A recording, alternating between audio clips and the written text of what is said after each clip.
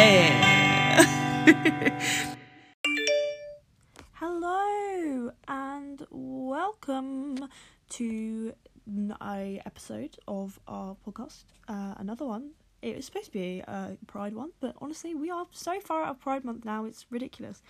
So just to let you know, this episode has a trigger warning for murder, violence, assault, homophobia, transphobia. It's quite a heavy hitting episode. It's important because we're covering murders that are very socially very important, and we want to give our platform and use our platform to speak about these things and things that don't get spoken about as much. But it was quite heavy, so if you're not in the place, please go listen to any of our other episodes and look after yourself, stay safe, stay grounded, and enjoy this episode. We will hopefully be getting more episodes up in a normal scheduled time, but just enjoy these episodes whilst they come. Fingers crossed. Okay, enjoy. Hi guys, how's it going? What's good? What's Gucci? Why do you sound like a spiritualist? Hi guys, and welcome to my spiritual room. I literally have such morning voice because it's literally like not even it's almost like midday, and I woke up like an hour ago and I'm still like morning Seriously? voice. I'm like it's like 11 in the morning and I've had a shower, washed my hair, washed my makeup brushes, and now I'm recording this episode. So I feel like I'll probably go back to sleep after this, to be fair, because it's just too much. I haven't even showered yet. You disgust me. Thank you. Disgusting. Well, it's not disgusting what we're talking about today. It's very important what we're talking about today, but it might disgust some listeners. What will we be talking about today, Beth? We are going to be talking about a very serious issue of LGBTQ plus murders, because we've done a murder episode before, and it's all based off the podcast My Favourite Murder. All credit goes to them. We didn't come up with this idea because we are unoriginal. They're amazing. They are. They're so good. But yeah, that is what we're going to be doing today. Yeah, and this isn't obviously making light of murder. This isn't, we don't mean any disrespect to the families or friends of anyone involved. We want to, particularly with this episode, we want to shed the light on, with Beth's murder case, we're going to be looking at like the foundations of Pride and LGBT, and like hate crime and stuff like that. And with mine, we're going to be looking at a more, very sadly common case. And yeah, it's just like a reminder that even though we're trying to like spread awareness with Pride and things like that, we're still very aware that it's not all fine and dandy for everyone involved. Yeah, it's definitely, I think there's a disproportionate amount. My story, I also want to like say now, like there's a disproportionate amount of transgender people of colour being murdered, and it's been going on forever. And there's an like amazing quote. When I talk about my story, I'll probably say it, but basically it was said that they just didn't care. It's another one off the streets. It's another person dead. It's another thing not to like care about. And people, a lot of the time, the LGBTQ plus community leaves transgender people behind, and especially transgender people of colour, and they don't fight their fights for them. And we need to really start listening to them and supporting them and using our voices and our platforms and our privilege to amplify their struggles and their hardships. Definitely. And I've just realised I am sniffing up, so I've only just taken my hay fever meds, so probably during this the sniffing will go, but for now that's where I'm not already crying. It's okay. I've just made Rachel cry, like honestly so hard. Before this recording I just like bullied her for like 20 minutes. Yeah, I was just like, Rachel's fucking skank, I hate you. I've just taken my meds, so it will subside, I promise. So yeah, we should probably put like, we're gonna do a trigger warning before this bit. Trigger warning about like phobia, transphobia, abuse, hate crime, murder, blah blah blah, all that jazz. all that fun stuff. And if you're still here after listening to the trigger warning at the beginning of the episode and that trigger warning just now, it's your own fault. No, I'm just kidding. Leave now. But at the same time, that isn't like a way to like put you off. What we're going to be speaking about is so important, and I want to talk about this area of LGBT and pride so much more, because I feel like, you know, you see it in the news and sometimes it hits mainstream media, but it's very much like you said, like it's just another one, which isn't the attitude to have. I know. And yeah, I want to bring awareness to it, because I really hope, in the same way Black Lives Matter movement does, that we can be part of a movement that can reduce and maybe even eradicate hate crimes and unlawful killing. Yes, Queen, we stan. Yes. Isn't it? I'm never going to say a good thing ever again. But yeah, do we want to just get into it, or is there anything else before we? Is there anything else we need to say? No, I think we're already. Oh, by the way, for those that are like following our Pride calendar, why? Because we've given up on it ourselves. We swapped the 2 main episodes around. All will be revealed next week when it's published. So get excited for it, guys. It's going to be great, and hopefully our recording quality will get a bit better soon. With the easing of lockdown and new exciting revelations that will come out. Yes, it'll be so exciting. It's going to be exciting. So no more crackly, annoying. No, I think we are ready to get into the bulk. The bulk? Yeah. Right. Okay. So do you want me? I'm gonna go first. Yeah. So you're gonna start yours, because I feel like yours is, I don't know, we've been leading up to yours for a long time in loads of previous episodes, so yes, and this is something nice. Yeah, this is something I really want to talk about. It's something I feel very passionate about. I first heard about the fact that this person could have been murdered on the My Favourite Murder podcast, so full circle. But also I just love. Are you just going to play that episode in the background and pretend it's you? I am. I'm going to play the documentary and the episode, and just like this is. Let me just say first, before I get into this, this is all of my sources and all of my stuff. I basically copy pasted a load of stuff. And as I go through, I'm gonna say the where you got it from. Yeah. So say my sources. None of this is my own stuff. This is all from other people's stuff. I'm basically just stealing other people's content. So it's really important that you give credit as well, just to let everybody know. So let's get into the possible murder of the iconic Marsha P. Johnson. Who is a best, by the way. She would have been a Busty Babe. She would have been a Busty Babe. Pause for applause, please. Thank you very much. She's a G, an icon, a wonderful human being, and by all accounts, just the kindest, most generous, most bubbly, beautiful human ever, apart from obviously Rachel. So I can't be in the same category as her. Don't even. No, you're not even remotely in the same. You just get out, honestly, right now. Just leave. I'd rather just. Let's make this a Marsha P. Johnson podcast from now on. It's me and Marsha P. Johnson. We're just vibing, talking. You and the spirit of. Exactly.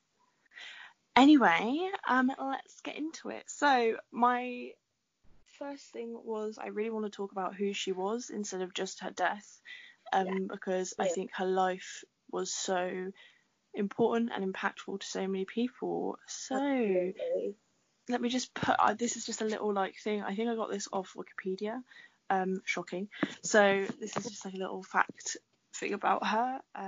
Marsha P. Johnson, born August 24th, 1945, was an activist, a prostitute, a drag performer. I don't want to put prostitute. She was a sex worker, a drag performer, and an all-round wonderful person. By her friends, she is remembered as generous and kind, often giving away her things and whatever she could spare to people around her in need. Because I watched the documentary called The Life and Death of Marsha P. Johnson. It's on Netflix. It's amazing. And it follows I think it's a transgender activist, Victoria Cruz, and she basically is trying to like solve and open the cold case of Marsha P. Johnson's death, and there's some amazing footage and lots of like recounts of her life, and there was like parts where they were just saying she just gave away stuff. Like if someone was like, oh, I really like your scarf, she'd just give it to them and be like, yeah, no, what worries, like take it, you can have it. And she'd like could be handing out flowers, she'd be like dressed head to toe in sparkly clothes and like beautiful outfits, and she was just wonderful. She had apparently she had loads of makeup on, and usually it wasn't very well applied, but it was like beautiful because it was like her thing. She was just a gorgeous and wonderful person. Yeah. She was a fixture of street life in Greenwich Village, which I think is in New York. Yeah, Greenwich Village is in New York. Yeah, New York. And she was a central figure in a gay liberation movement energized by the 1969 police raid on the Stonewall Inn. If you don't know, if you don't know about Stonewall, it was that massive riot, and she was one of the first people to I think it's disputed whether she was actually one of the first people, but I think she was, to throw a brick. And she also apparently threw shot glasses at a mirror in the inn and scared the shit out of the police officers who were raiding her, yeah. Which I thought was really, really funny and like just such an iconic move. She was also a model for Andy Warhol, which I didn't know. Oh. Yeah, so I feel like he was like an artist, photographer person. So she modelled for him, and these are like a lot of stuff. I found out a lot of stuff that I didn't really know before. But she battled severe mental illness, and she was usually destitute, and for much of her life, effectively homeless. So there's a lots of different accounts of her mental state, and I don't want to. It's difficult for me, like, I don't want to go into it because it kind of perpetuates the idea that she was this kind of mental, like unstable person, black trans woman, when she wasn't. She was, if like what happened to her happened to us, they would probably say it was murder because we're cis white. Well, I'm a cis white woman. Yeah. But I have mental health issues, but that probably wouldn't even come into play. I know. Well, yeah. It's like worth mentioning and acknowledging, but it's not worth focusing on if you see the immigrant. Exactly. And I think it's really important to like give it all sides and all possibilities, because I'll obviously get into her death, but there are a lot of the massive things that a lot of people thought it was a suicide. Well, the police thought it was a suicide. A lot of people didn't think it was a suicide. But yeah, she really struggled with mental illness, and a lot of the time she had kind of like a dual personality type thing, where when she was her like almost male self, it was said that she had Marsha, who was her like herself, and then she had a male kind of ego person, and she was angry and violent, and she often got into fights and stuff and was put in hospital and had to be bailed out from jail and stuff. But I have a quick question. Did she get into drag before she realised she was trans, or did it kind of go like hand in hand? Was Marsha her drag name, or? I actually get into that. Basically, she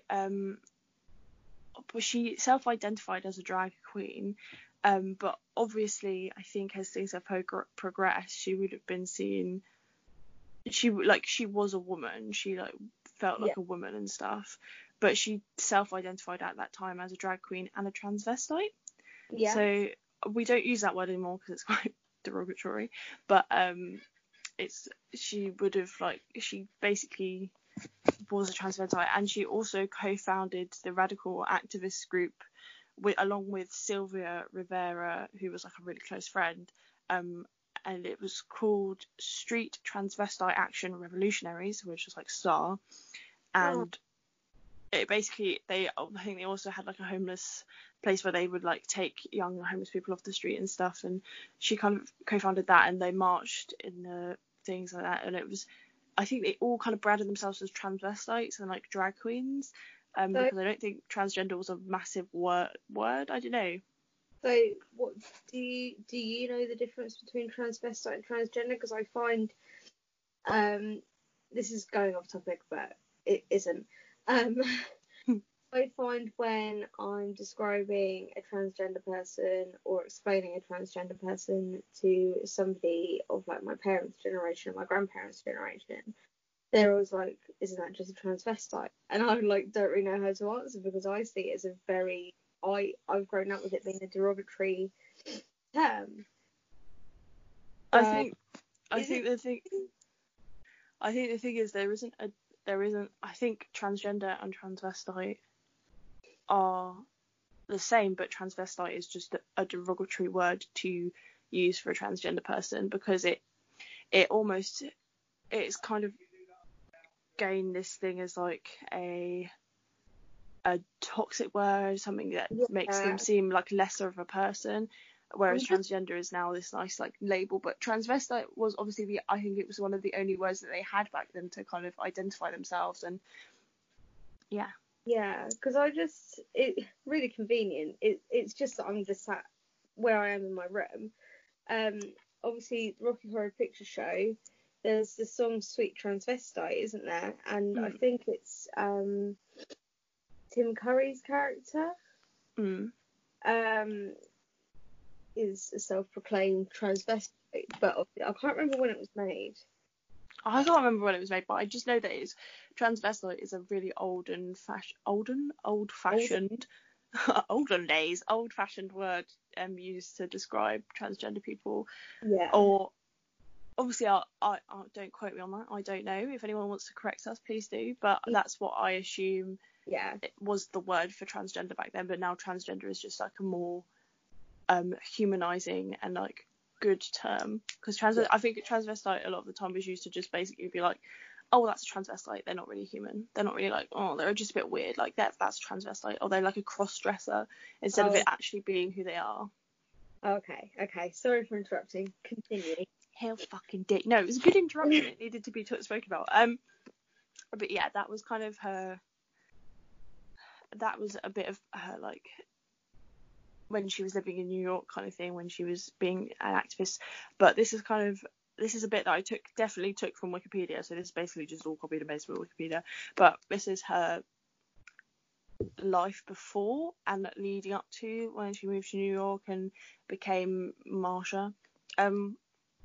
She was born, I don't know whether I want to say her name before before she was Marsha P. Johnson, but it is said in a lot of other documentaries and a lot of other places, so I feel like it's okay. But she was born Malcolm Michaels Jr. on August 24th, 1945 in Elizabeth, New Jersey. She had 6 siblings and a father, Malcolm Michaels Sr., who was an assembly line worker at General Motors. And it just sounds like a very normal kind of upbringing for that time, but I cannot imagine having like, because obviously I don't know whether the family was conservative, but a lot of the time most families in that time were very conservative people. Especially, I don't want to stereotype, but especially African American families, they were just trying to fit in, didn't want to stand out any further, they just wanted to like be normal. Yeah. You have that added layer of racism as well that kind of affects, like, you're already being discriminated against for being racist. It's almost like, why would you want to be discriminated against for being LGBT? And obviously it's not a choice, but that's a lot of the mindset at that time. And she attended her mother was Alberta Claiborne, and she was a housekeeper, and Marsha attended an African Methodist Episcopal church as a child and remained devoutly religious in later life, often taking an interest in Catholicism, but also making offerings to the saints in a personal manner, keeping a private altar at home. So that was something really interesting, because I often talk about how religion and the LGBTQ plus kind of mix, and how religion isn't against the LGBTQ plus, it's the people that are against the LGBTQ plus, like and that's something really interesting, because a lot of people who identify as LGBTQ are religious and have religion and have links to religion, and like it's so beautiful that she was able to keep her religion and hold it so close to her heart and stuff. Yeah. And it was really sweet.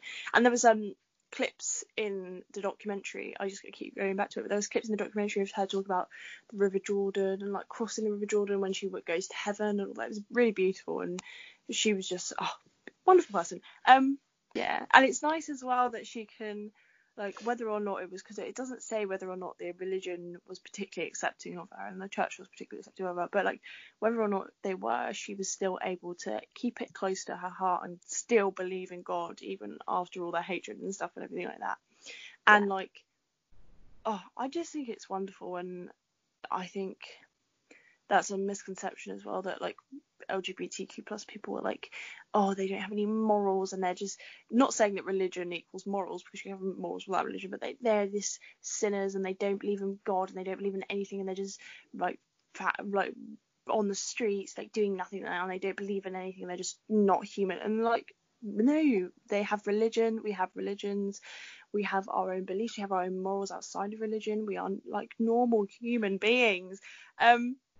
She first began wearing dresses at the age of 5, but stopped temporarily due to harassment by boys who lived nearby. This is really sad. In a 1992 interview, Johnson described being the young victim of sexual assault by an adolescent boy, which is awful and is something that happens so frequently within the community. Because I don't want to like justify why someone would do that, because it's just them being a piece of shit, but it's something that happens so frequently. It's awful, and it's difficult because the police don't want to do anything about it, like sexual assault usually, but when you're LGBT or when you're a person of colour, they just don't want to do anything even more. They just don't give a shit even more. It's really difficult to like report it. And that could have kick-started her mental health problems as exactly. Well. And maybe if she was given the support and help that she needed from a younger age, or at all, she may not have had the fate she had, suicide or murder, you know. Yeah, that's the thing, and it's just very sad. Like, her life before she was able to be who she was. Yeah. By all accounts, it just sounds sad. And I'm so glad that she was able to be. Like, I think if she saw how the world was now, she'd be amazed and so happy. And the fact that she was able to fight and exist with people who like supported her and praised her for being herself was wonderful. After this, Johnson described the idea of being gay as some sort of dream rather than anything that seemed possible, and so chose to remain asexual until leaving for New York City at 17. Johnson's mother reportedly said that being homosexual is like being lower than a dog, but Johnson said that Alberta was unaware of the LGBT community. So obviously, it's the thing again of lack of education and lack of understanding. Exactly, and I think it's just very sad that, like, it sounds there wasn't a lot on the internet about her life before she moved to New York, but it sounds like by all accounts it was just the usual like hatred against LGBT people through lack of education and lack of understanding. Yeah.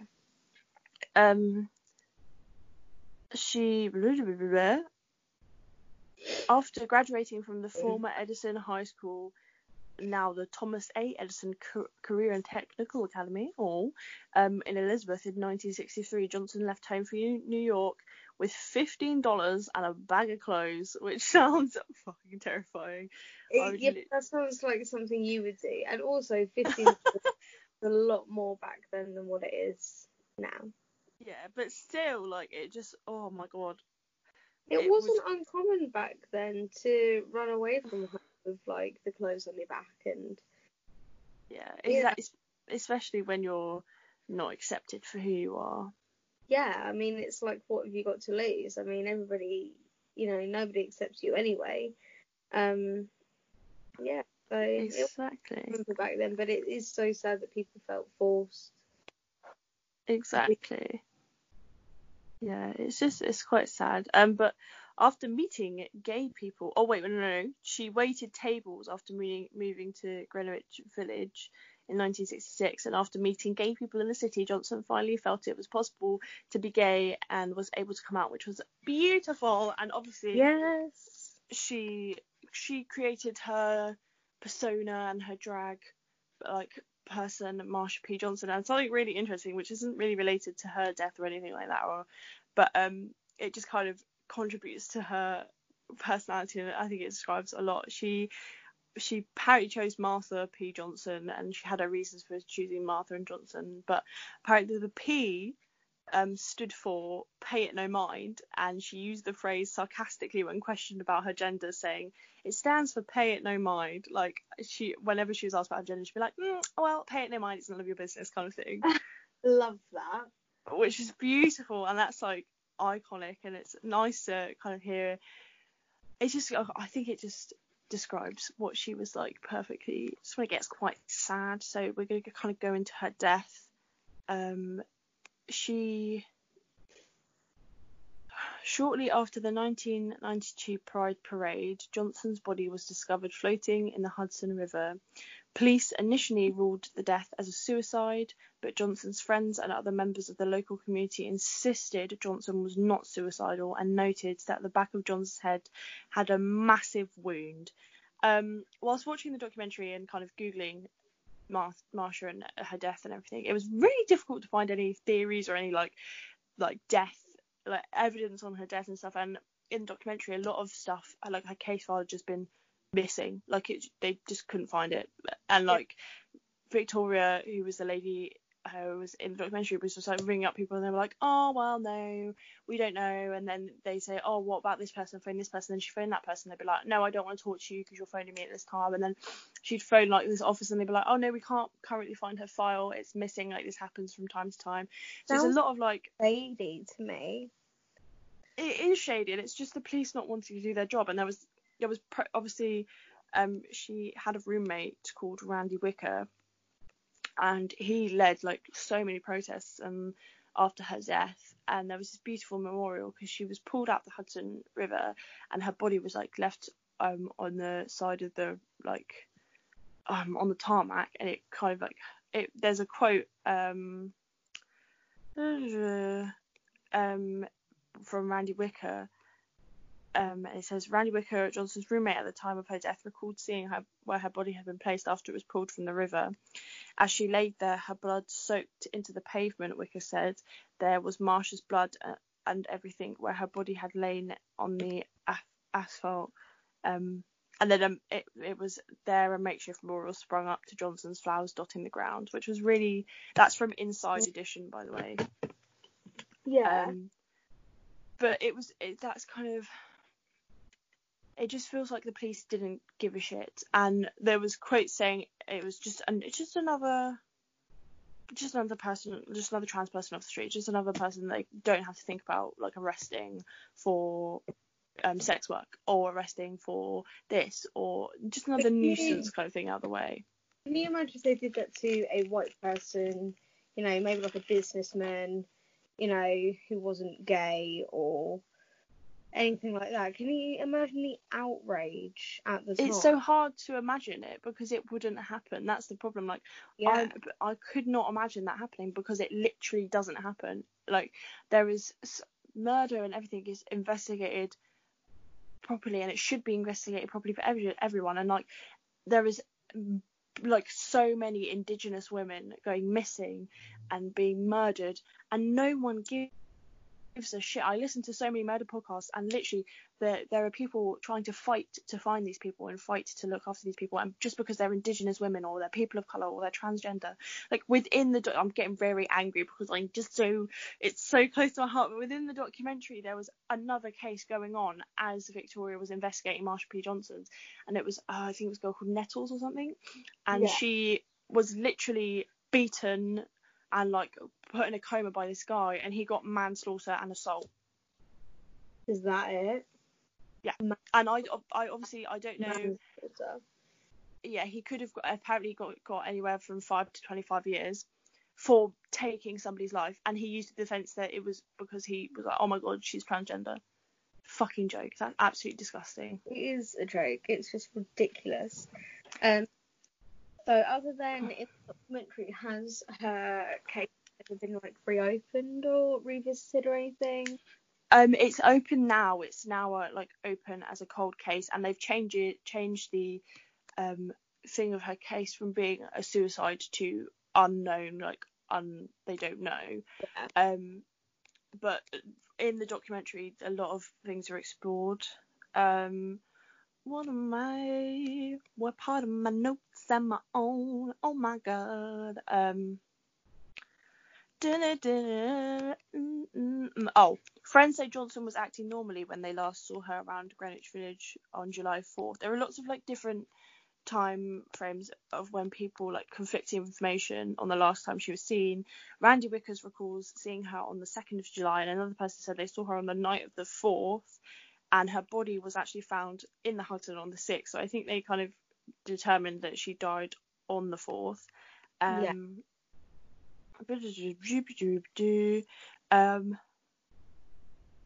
Cruz said, which is Victoria Cruz, said people told her Johnson was being chased the night she disappeared, although authorities have not commented on this.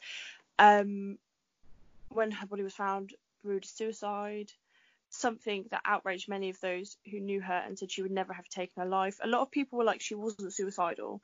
She did face mental health challenges, but she was not in a suicidal mood. There's confirmation information said that she was giving stuff away, but as I said before, she used to give stuff away all the time. Yeah. Did she ever like have any like past of like self-harm or suicidal thoughts? She had a past of mental health illnesses, but there was nothing said about her being suicidal before. And by all accounts, it seemed like she really loved life. She was looking forward to Pride, and she was looking forward to so many things, and she had stuff to live for. And I'm getting to kind of like the theories, but it's very difficult to kind of pinpoint the theories because there was so much stuff. But she had many points to the fact that Johnson was found with a bruise on the back of her head as evidence that she might have been attacked. Yeah. And her roommate Randy Wicker led a lot of the fight to get Martha's death properly investigated by the police precinct. And there was beautiful, beautiful footage of a protest going from Marsha's memorial, where her body was pulled out of the Hudson River, right down to the police precinct. And there was these protesters talking to the police, and they were like, can you please just do your fucking job? Like, this is you just not doing your job. This is you sitting down and not doing what you're supposed to do. Yeah. And it reminded me so much of, there was like justice for Marsha, no justice, no peace. And it reminded me so much of the George Floyd case now.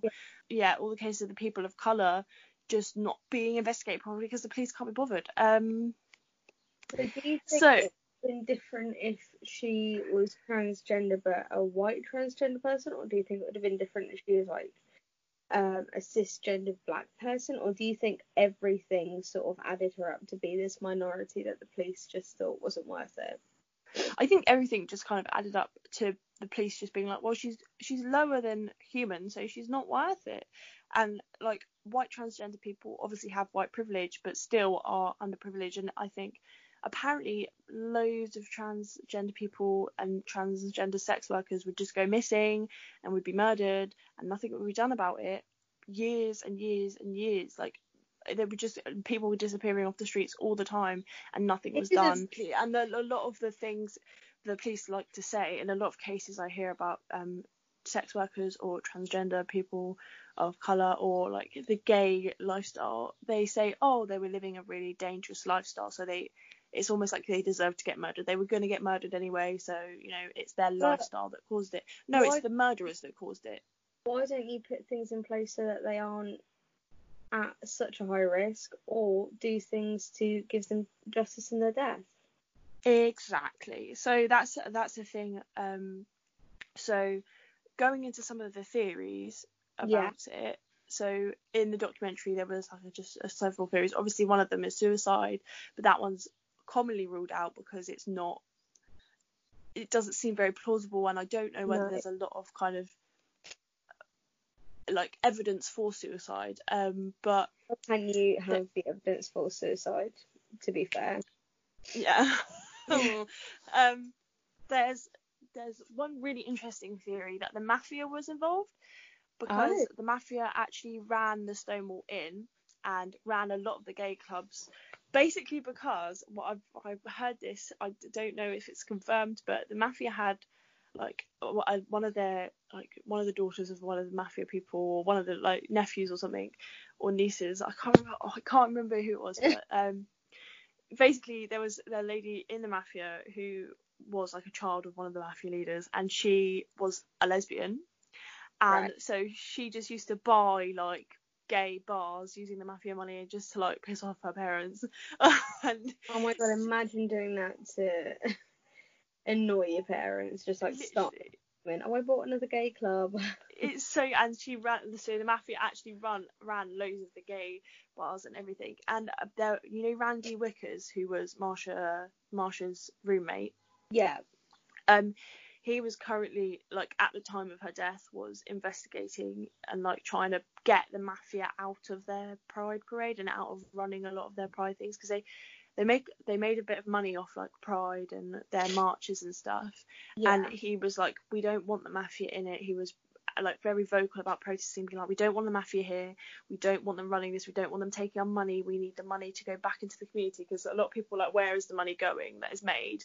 And it was it wasn't certain whether the mafia were actually involved, and a lot of people were like, oh no, they're not, and a lot of people were like, oh yeah, they were. But Randy Wickers was really fighting for it. And then after Marsha's death, apparently Marsha was really concerned about being murdered by the mafia. She was like, really like, if I die, like I could get murdered by the mafia. They're after me, therefore like they're coming for me, kind of thing. And after her, yeah, I know. And after her death, Randy Wickers, I think it was him, he got a threat that said basically, if you don't stop investigating the mafia's involvement in the march, like the pride marches, then the same thing will happen to you that happened to Marsha. Oh my god. So that seems like plausible. That seemed like it is a plausible thing. At first I was like, the mafia, why would they want to get involved? Like, nobody would give a shit. But like, the evidence is there for it, and like Victoria, who was investigating, she took this to the police, and they were like, no, we don't have any record of that, we don't know like what that is, we don't know what any of that is, we've never heard of that, nothing like that has been brought to us. And it's just like, Victoria isn't even a private investigator. She isn't like part of any police force. She isn't part of anything like that. And it literally took her like, a couple of weeks to find this evidence and give it to you. You just didn't want to do your job. Stop using it as an excuse that nobody brought it to you. You could have put the work in as a police officer, as is your job description. That's what you're supposed to do. And you could have got this evidence. You could have found this evidence out, but you just didn't want to. Exactly. So are the mafia still like involved in those like gay clubs, or?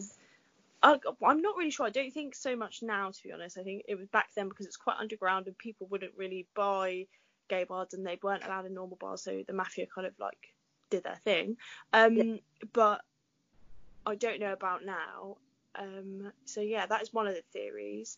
Another theory is that she was obviously murdered by somebody who picked her up for sex work, because apparently some people saw on the street she got into a car, and it was like one of the cars, basically they were like lots of sex workers just kind of working the streets kind of thing, and she was out there to get money, and there was a specific car full of men, and they were saying, oh, don't go in that car's kind of shady, we're not sure about those people, they don't seem very straight up and legit. And apparently she was seen getting into that car, and then that was like the last time somebody saw her, and then her body was found. So there's also just the kind of motive of people wanted to pick her up, sexually assault her, and then murder her and put her in the river kind of thing. And it wasn't this massive kind of conspiracy against her, it's more just like what they would normally do to other trans people. Any of them on the street. Exactly. And it's just like it was just Marsha by chance, and especially because I think it's a lot easier for people to target trans people of colour, because there was a lot more of them, because they were at a disproportion, because the system is racist, and there's so much behind it, but and it's, people don't want to investigate people of colour's cases, and especially transgender people of colour's cases, because they're just not important, and it's the police force in America is built on racism. So anyway, those are the conspiracy. Those are the two, like, the three, like, the two main plausible causes of her murder were kind of those, and that's kind of what I found murder-wise. But there's not. Think happened. I think that it was one of those two things. I think the interesting version is the mafia, and that's the one I like want to look into more, because I'm like, I want to look into the mafia's involvement within the pride community and why they were so involved and all that kind of stuff. But I think what is more plausible and what is more like normal and what could have happened easily, because it was happening to loads of transgender people, and especially transgender sex workers on the streets, was that she was picked up in a car by certain people who, with the intent that they just wanted to sexually assault and murder her because she was trans. So it was more of like a hate crime type thing. Yeah. I will not forget this theory, because it's really important to put in there. There is also a possible theory that the police killed her, like a bent cop murdered her. What? Yeah, there's a theory, because the police in that time just didn't give a shit about people, LGBTQ plus people, and little, let's be honest. Yeah, ow, people of colour at all. And there was a theory that, because police officers often would be like, oh, just like take them out, like, oh, another person off the street. There's a theory that a police officer could have just killed her and thrown her into tubs and do it, and it's easy for them to cover it up because they're the ones investigating it and not doing anything about it. So... This is also true. I think it could have been the mafia, and because the mafia obviously have so much money, they could have like almost paid off the police officers. Yeah, they could pay off anyone, to be honest. It's the mafia. They could do what they fucking like. And I feel like the mafia and the police are not the mafia and the police are not particularly different, because they both can do whatever the fuck they want without any consequences, because they basically have the money and the resources to. Like, the police force, it's the same as what's happening now. They are not held accountable for their actions because they're in a position of power, and they constantly abuse that position of power. And this is, like, obviously I'm talking about America here, but just like putting that out there. England is slightly different because we don't have guns, and we're not, it's slightly different, but still we're a very racist country, and police force are systematically racist everywhere.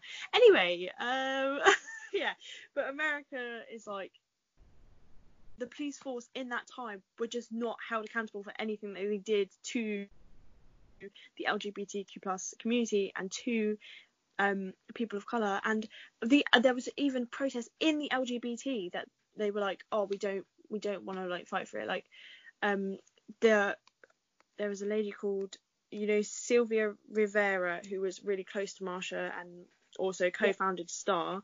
At one of the pride parades, she was trying to speak on stage, and people were booing her simply because she was a transvestite in that time, and they were like, no, get off the stage, like, we don't want you here.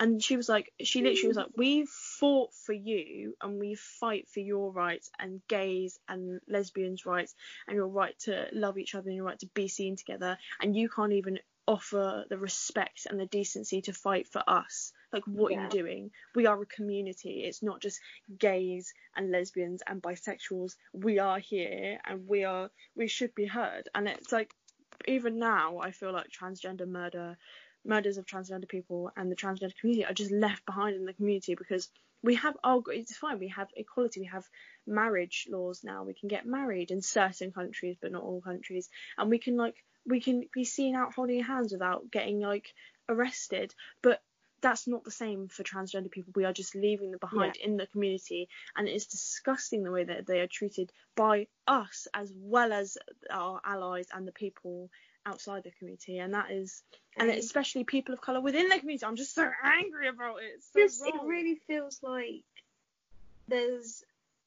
when when Pride is on, it feels like it's an LGBT movement, but it never really is. It's almost like an LGBT movement, and the T's are just like left behind almost.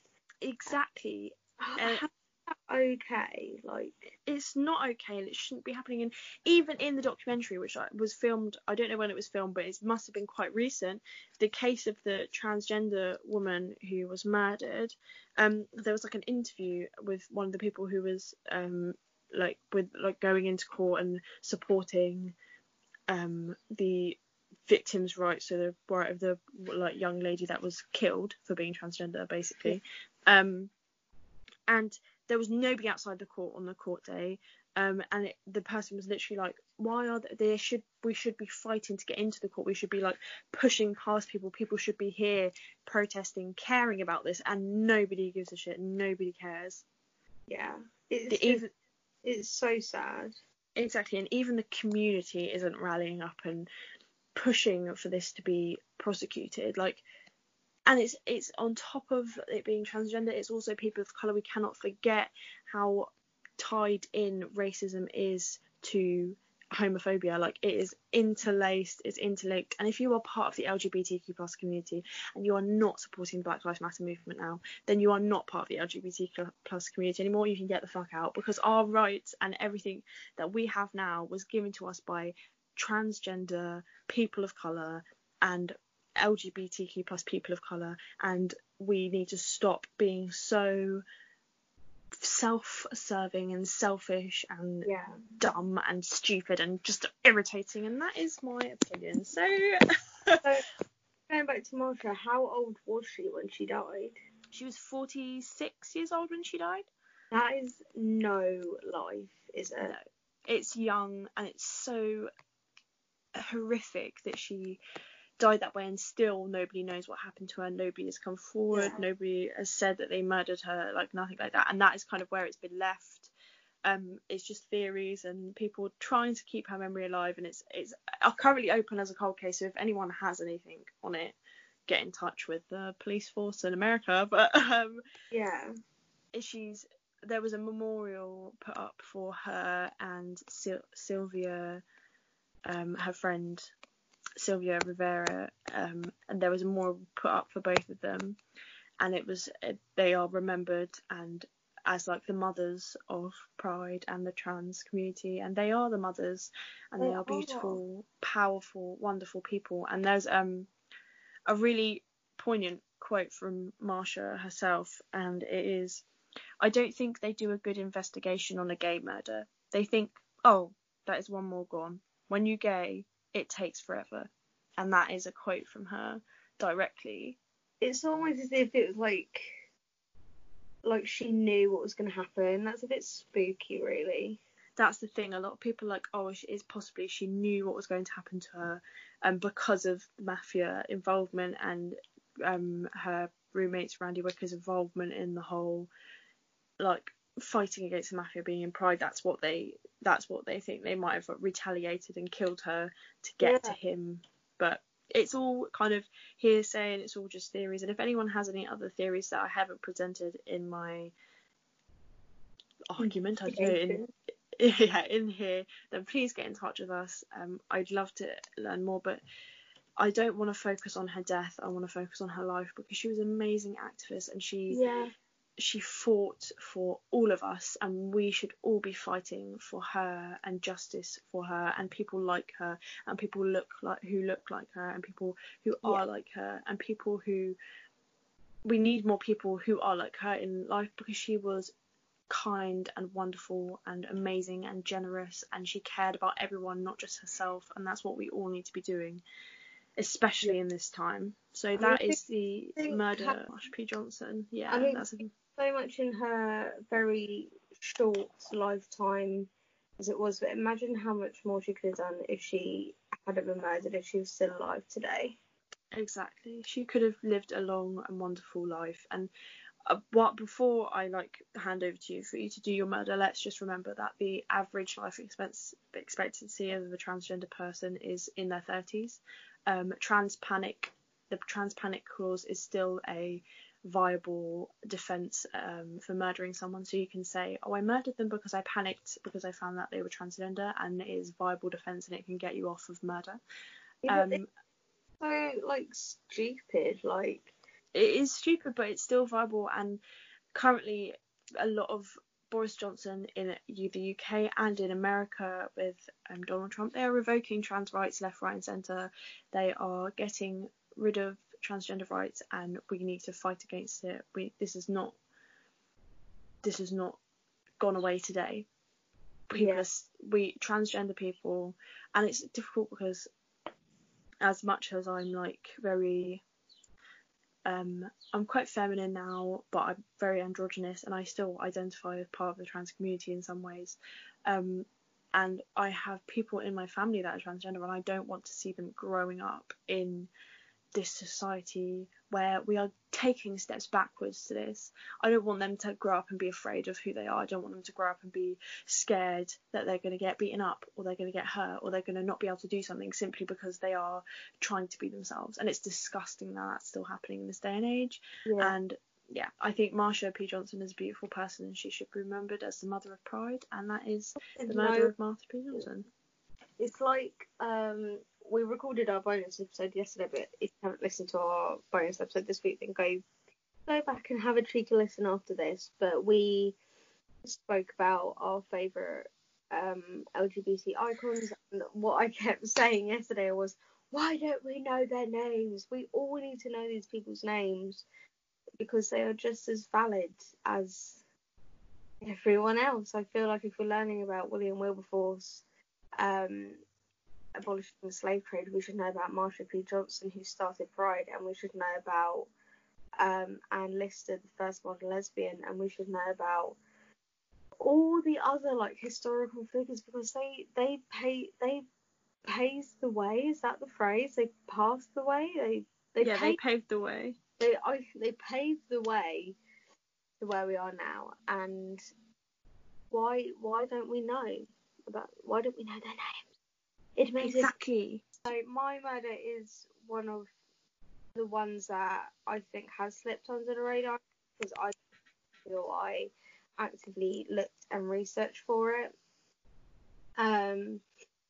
Basically, this is the murder of Jodie Dabrowski. It happened in the UK 15 years ago, and I wanted to talk about an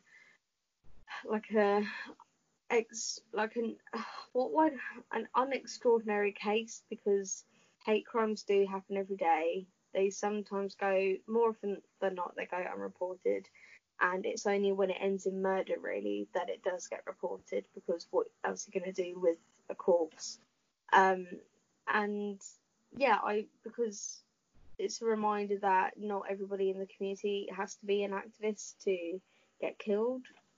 It does happen a lot. I think you're quite lucky, Beth, in that you have never received physical violence because of your sexuality and how you identify. But that is the case for everyone, and it does still happen. Just because this in 2005 doesn't mean it's not still continuing on. So, this is a man who was born in the UK. He was born in Gloucestershire in 1981. He had a life. He had a very short but a very fulfilled life, I would say. He was very clever. He studied biomedical sciences for toxicology at the University of Wales Institute. Wow. Oh my god. I couldn't even get into university, let alone studying Oh, shut up. You could definitely get into university. You're like well smart. Anyway, after he finished his studies, he moved to London in 2001. He worked at clubs in Battersea and Camden, in the weeks leading up to his death, but I think he'd worked there for quite a few years, he'd go for clubs sort of thing. One of the bouncers at one of the clubs that he worked at described or said about him, if you met this gentleman, you would know him to be a fresh-faced young man who never said a nasty word to anyone, even to the drunks who came to the street. That was his way, a sweet guy. which is just so sad, because this is an ordinary person. He's not at all extraordinary, other than he was gay. Yeah, that's the sad thing. Like, I think this just goes to show that it can happen to anyone. Yeah.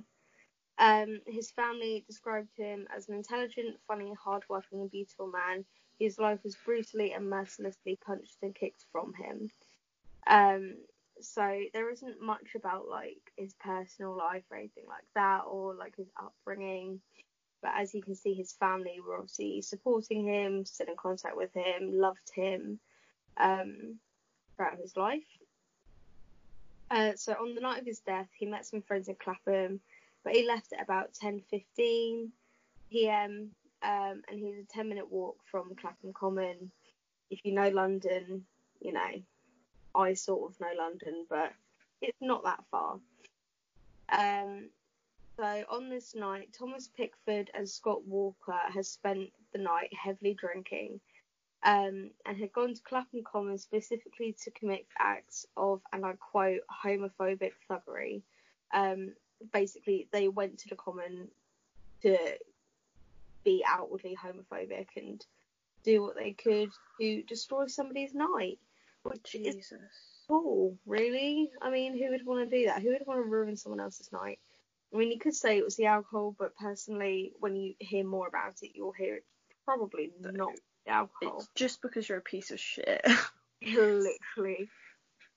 So, naturally, they crossed paths and assumed Jodie was gay, as it was a well-known gay cruising area. The Common was. Pickford started to punch Jodie, and then Walker joined him. A witness did try to intervene, but, oh my god, this makes me so angry, but they turned around to this witness, who wasn't named, and said, we don't like pufters here, and that's why we can kill him if we want. Oh, that's disgusting.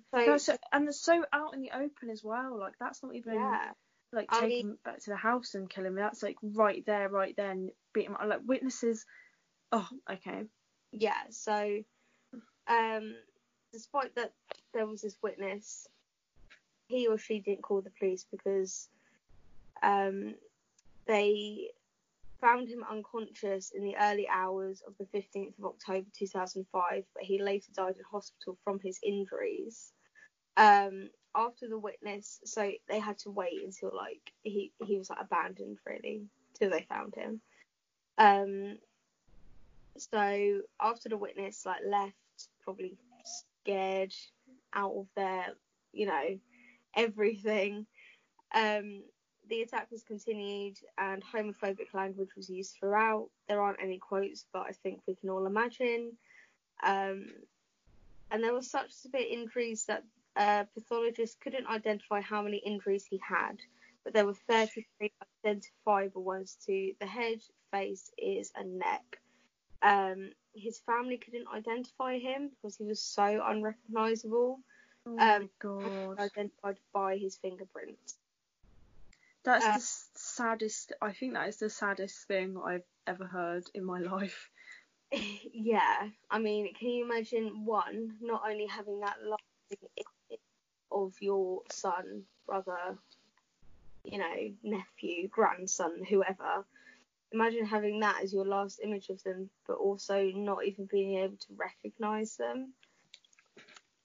That's that is not even, I don't care whether they were drunk or whether they were high or whether they were literally snorting crack up their bum holes. Like, you are just a piece of shit if you do that to someone. Like, full stop. And it was completely unprovoked. You know, they never had a crossword. I think they had like a conversation, or they exchanged some words, but it wasn't anything like, I don't know, it wasn't anything that would have like caused a huge reaction as it did.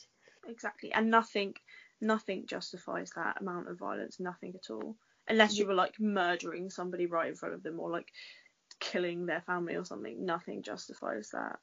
Yeah. So one of the police officers that found and recovered his body described it as a bloody swollen pulp. It burns like obviously we're not even his family. Like, there's only like one photo of him that was published in the papers at the time. But like you even then you can imagine what sort of state he was in, and that's pretty horrific. Like, I mean, can you imagine like having to go identify like your son's dead body and he doesn't even look like your son? I mean,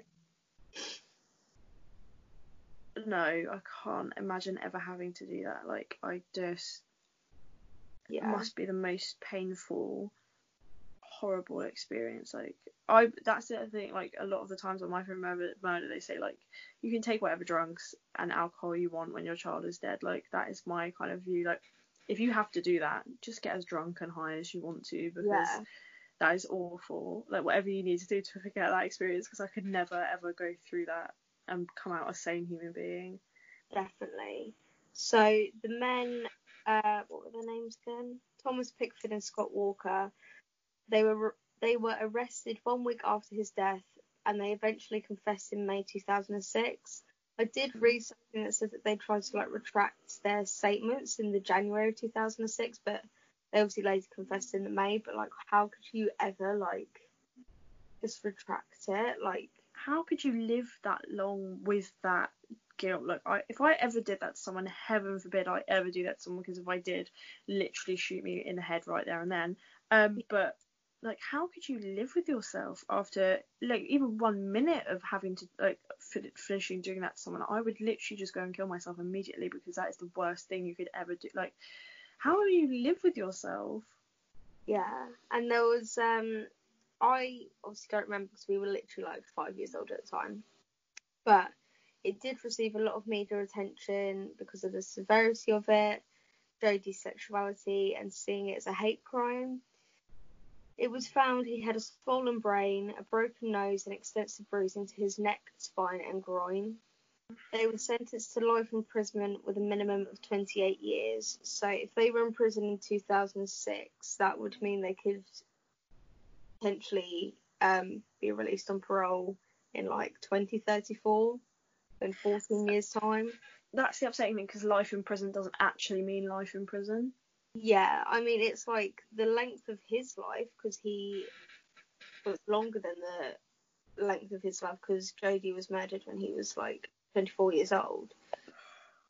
It's a lifetime, but it's not their lifetime. Do you see what I'm trying to like say? Yeah. And like, I hate it when people are like, oh well, they got life in prison, so it's fine. No. Life in prison is very short time, and they can be out after that. Like, if they're young, they can probably outlive their life in prison sentence. There's definitely a thing that's like life in prison is like 20 something years or something ridiculous like that, and it's disgusting.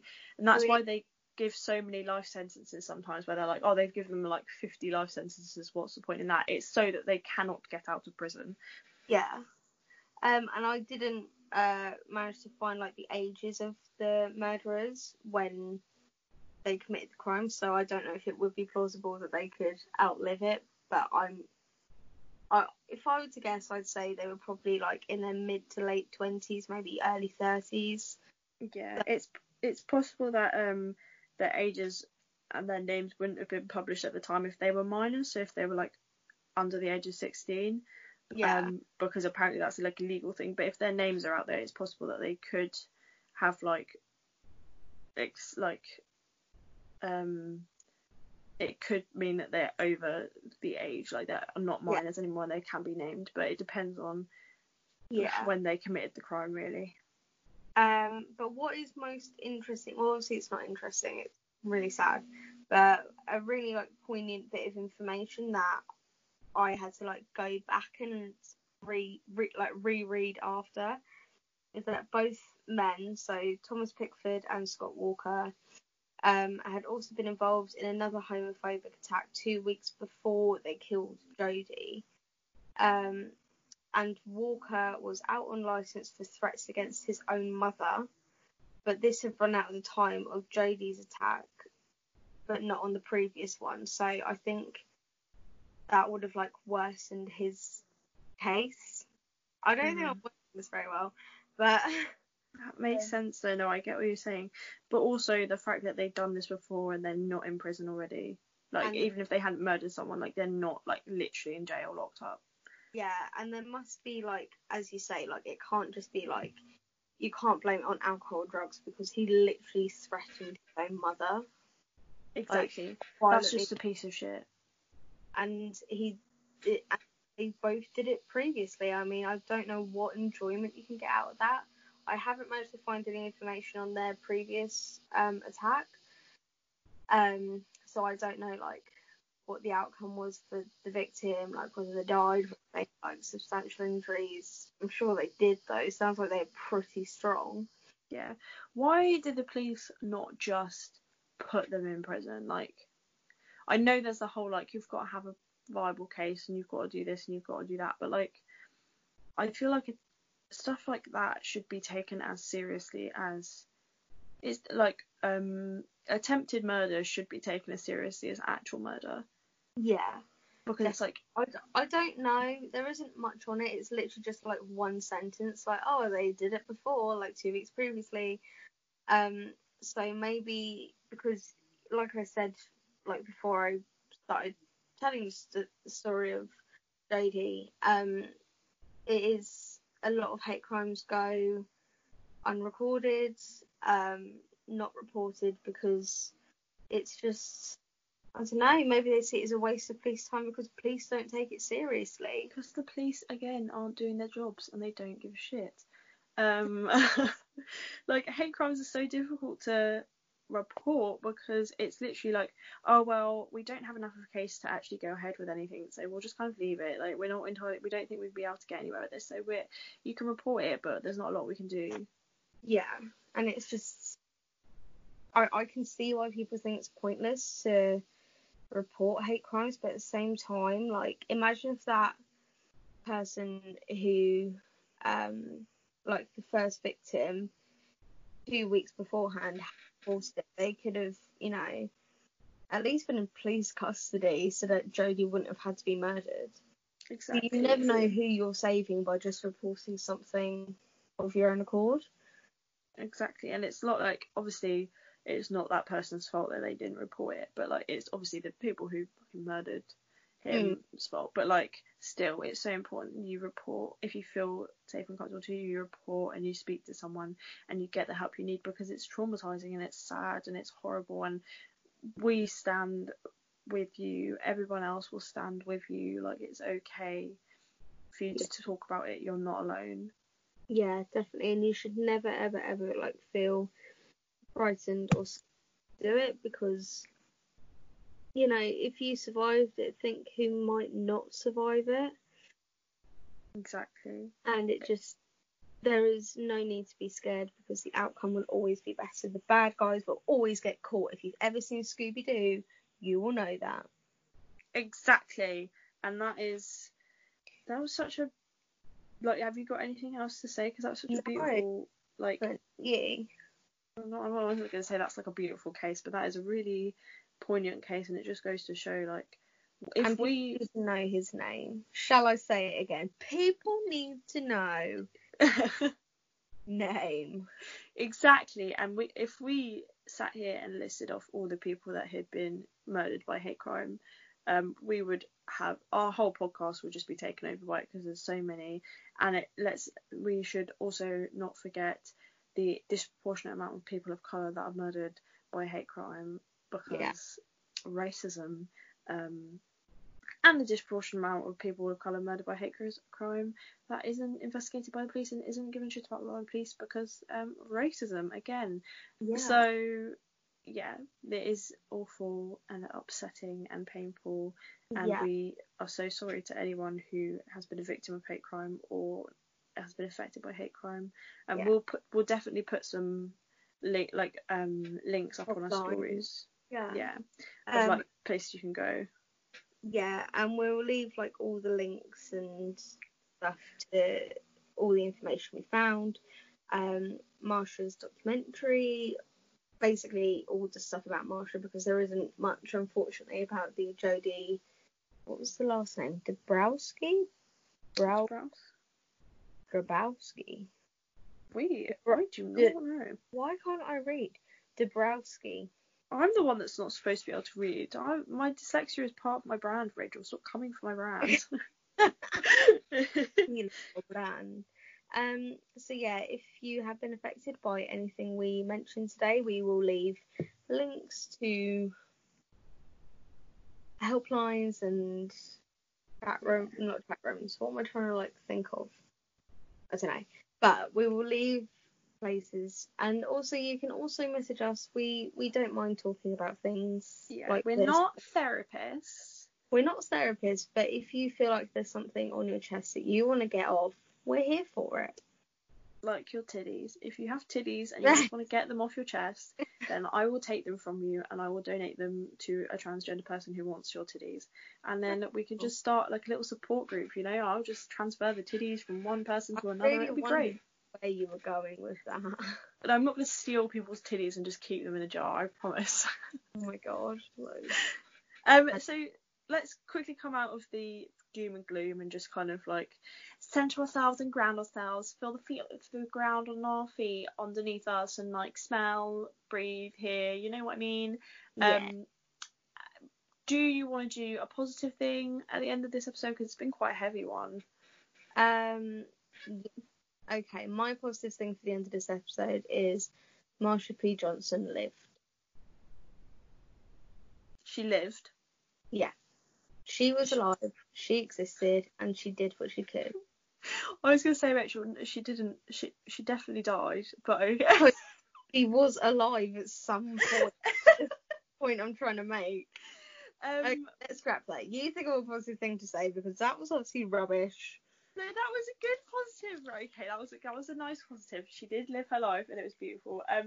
My positive is all of the wonderful, amazing people of colour and black creators and LGBT creators that I'm seeing all over my feed and all over my TikTok and all over my Instagram and Facebook and all of that, because people are starting to celebrate those people and give them a voice, and it's beautiful to see. And that's my positive for the week, because I'm seeing so many more beautiful, inclusive and diverse things, and I like the idea that your positive is the Marsha P. Johnson lived positive, because it's almost like that's our heritage, and my positive is what's now, and it's beautiful and wonderful. Yeah. And there are good things in the world, even though it seems really dark and dull and horrible and sad at the moment, and everything is bad, but there is positives. You just got to look for them. Yeah, even though she is no longer with us, we are so lucky to have had her on this planet doing what she did anyway. Exactly. You know, one little thing in her life could have changed the way she was, and could have meant that she wasn't the, you know, strong woman she was. So we should be grateful to have had her. Exactly, and we are also so grateful for all of the other transgender and LGBTQ plus activists for giving us our heritage and giving us our voice and giving us our freedom. Yes. Thank you so much for listening, people. Listening. I don't actually remember what the next episode is, but there will be another episode soon. There will be another episode. Are we doing a safe sex episode, aren't we? No, there's another before that. I don't know. Is there? I have no idea. I think. It's gonna happen. It's gonna be great. Whatever it is, it's gonna be amazing. Themed. It's gay. Yeah. So yeah, thank you so much for listening. Thank you for listening. Thank you, Rachel, for murdering. Thank you, Beth, for being Busty. Thank you, Rachel, for being a babe. Oh. Thank you, all of you, for being babes. We've been Busty and you've been babes. I'm gonna try and make that happen. I'm gonna try and make it a thing. No. Yes, we've been Busty, you've been babes. Thank you so much for listening. Okay. Alright. See you on the next episode. See you on the next episode. Don't do any drugs. Good way to end it, Beth. Stay safe. Yeah. Peace out. Bye.